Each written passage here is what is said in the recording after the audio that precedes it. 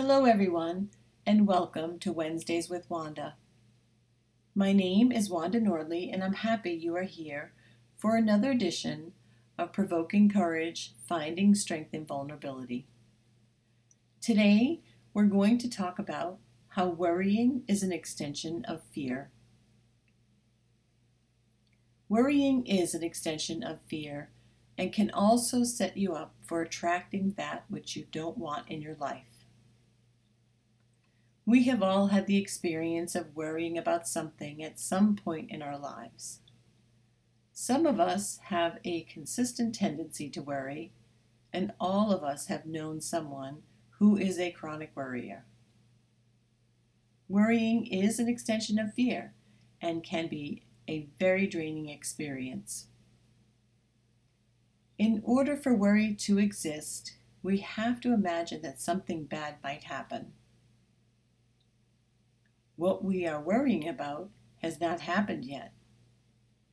However, so this bad thing is defined as a fantasy. Understanding this, worrying is a self-created state of needless fear.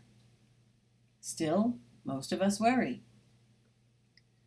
One reason we worry is because we feel like we're not in control.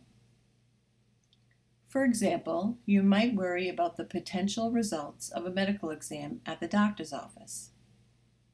There is nothing you can do to guarantee the outcome, but you worry until you find out the results.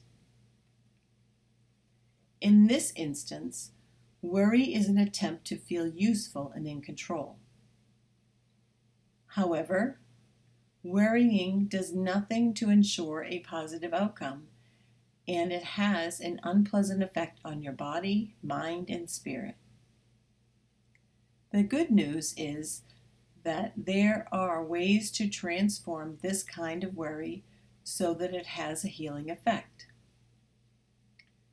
Just as worry uses the imagination, so does the antidote to worry. Next time you find that you are worrying, imagine the best results instead of anticipating the worst outcome. Visualize your doctor giving you the results of your exam, clearly seeing the results in your mind's eye of positive news.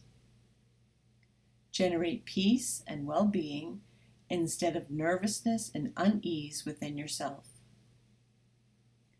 Another reason we worry is that something that we know is pending but are avoiding is nagging us, like an unpaid parking ticket, an upcoming event, an issue with a friend.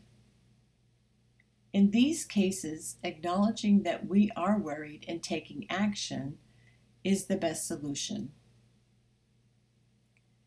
If you can confront the situation and own your power to change it, you'll have no reason to worry. I would like to thank you again for listening, and I hope you will join me next week for another edition of Wednesdays with Wanda, where we will talk about shifting towards gratitude. And remember, do one thing every day others say you can't.